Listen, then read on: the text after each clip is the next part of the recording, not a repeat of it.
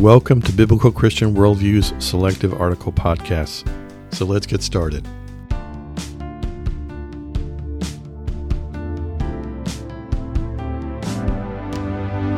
Today's podcast is entitled Reflecting on a Sea of the Lost. Over the last few weeks, my wife and I have had the opportunity to travel through multiple countries, including Iceland, Holland, Luxembourg, Belgium, and Germany. It's been amazing to see the sights and experience a slice of such a broad range of cultures and climates. Through it all, however, we've been struck with an overarching and unshakable sadness on the lostness of mankind.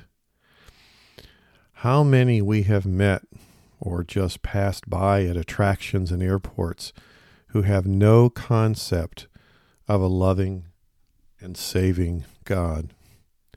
Outwardly kind, gracious, and warm people who continue day to day with their lives, their work, their families, not knowing when their last day, hour, minute, or second will be before the end will come when destiny is sealed for eternity. We are a consuming species, always looking for the next great life experience, seeking satisfaction through doing and learning, yet never feeling complete, never acquiring enough, always having one more thing on our bucket list to do. We tenaciously hold on to life, extracting as much as we can as the days tick by and our options for eternal life erode as our hearts become more and more calloused. So many view human life on earth as an endpoint without a thought to what lies beyond the grave.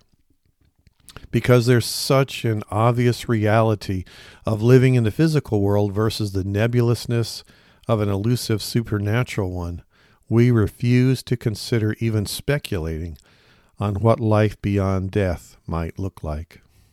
Further, since there are literally thousands of religious variations on the subject, so many reject it entirely, while others believe, with little thought, that they will somehow achieve a desired outcome at the end of their lives.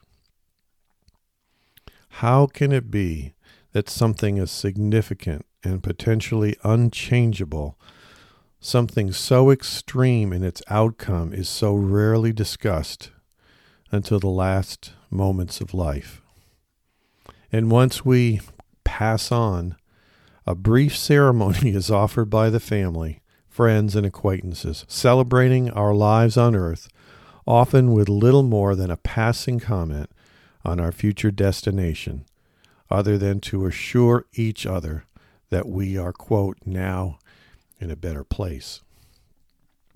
Humanity has been duped into a state of blindness, drugged by greed, vanity, ambition, and desperation, so focused on obtaining a rewarding earthly life that we fail to see clearly the need to look beyond our physical existence. There is evil in the world that, in large part, we refuse to acknowledge as a force, merely choosing to narrowly see the specific outcomes of its existence. All of that evil can be condensed into a single concept: Satan. He is a real, supernatural enemy that transcends time and space. Existing before mankind, he and his minions will exist long after we leave this earth. This infectious evil operates at a level humanity can barely comprehend, but it dramatically impacts our lives every second of every day. Adding to that external evil is our pride, our arrogance, greed, and immorality, which makes up our own sinful nature. Both these two forces, external evil and our internal sinful nature, blind our minds to the impact we can have on our future state. But once we die, our fate is sealed forever. This is the view of most religions, which by definition add the supernatural to the equation of human existence. What differs is the solution to the riddle of how to access the best possible outcome for life after death. Biblical Christians believe in an all-powerful, all-knowing, supernatural God. We also believe in an evil, supernatural adversary, Satan. God is infinitely more powerful than Satan, yet for some reason mankind does not fully understand. God allows Satan latitude to operate on the earth and affect the behavior of man. So we are in constant struggle, fighting within ourselves to do good, yet frequently defaulting to evil to achieve our ambitions. The problem is that the same God that allows evil in the world demands that man must pay for the evil he commits. That payment is extracted at physical death by spending eternity in a real and literal hell. However, God also provided an alternative to man, paying for his own sin. God sent his Son, Jesus Christ, to earth. Christ died at the hands of man, and by his sinless, sacrificial death paid for man's sins.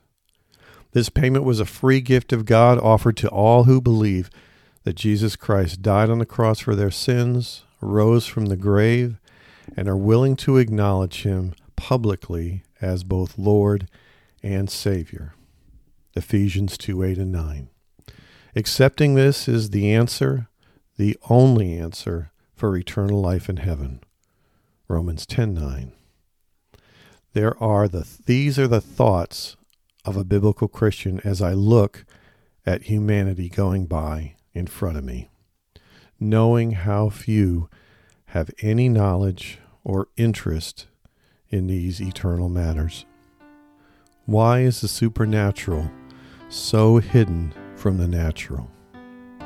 Satan wins every battle when, so often, humanity pays no attention to these truths. Yet, praise God, the evil one may win battles, but we know from Scripture that he ultimately loses the war. Philippians 2:10 through 11. God bless you as you serve him today.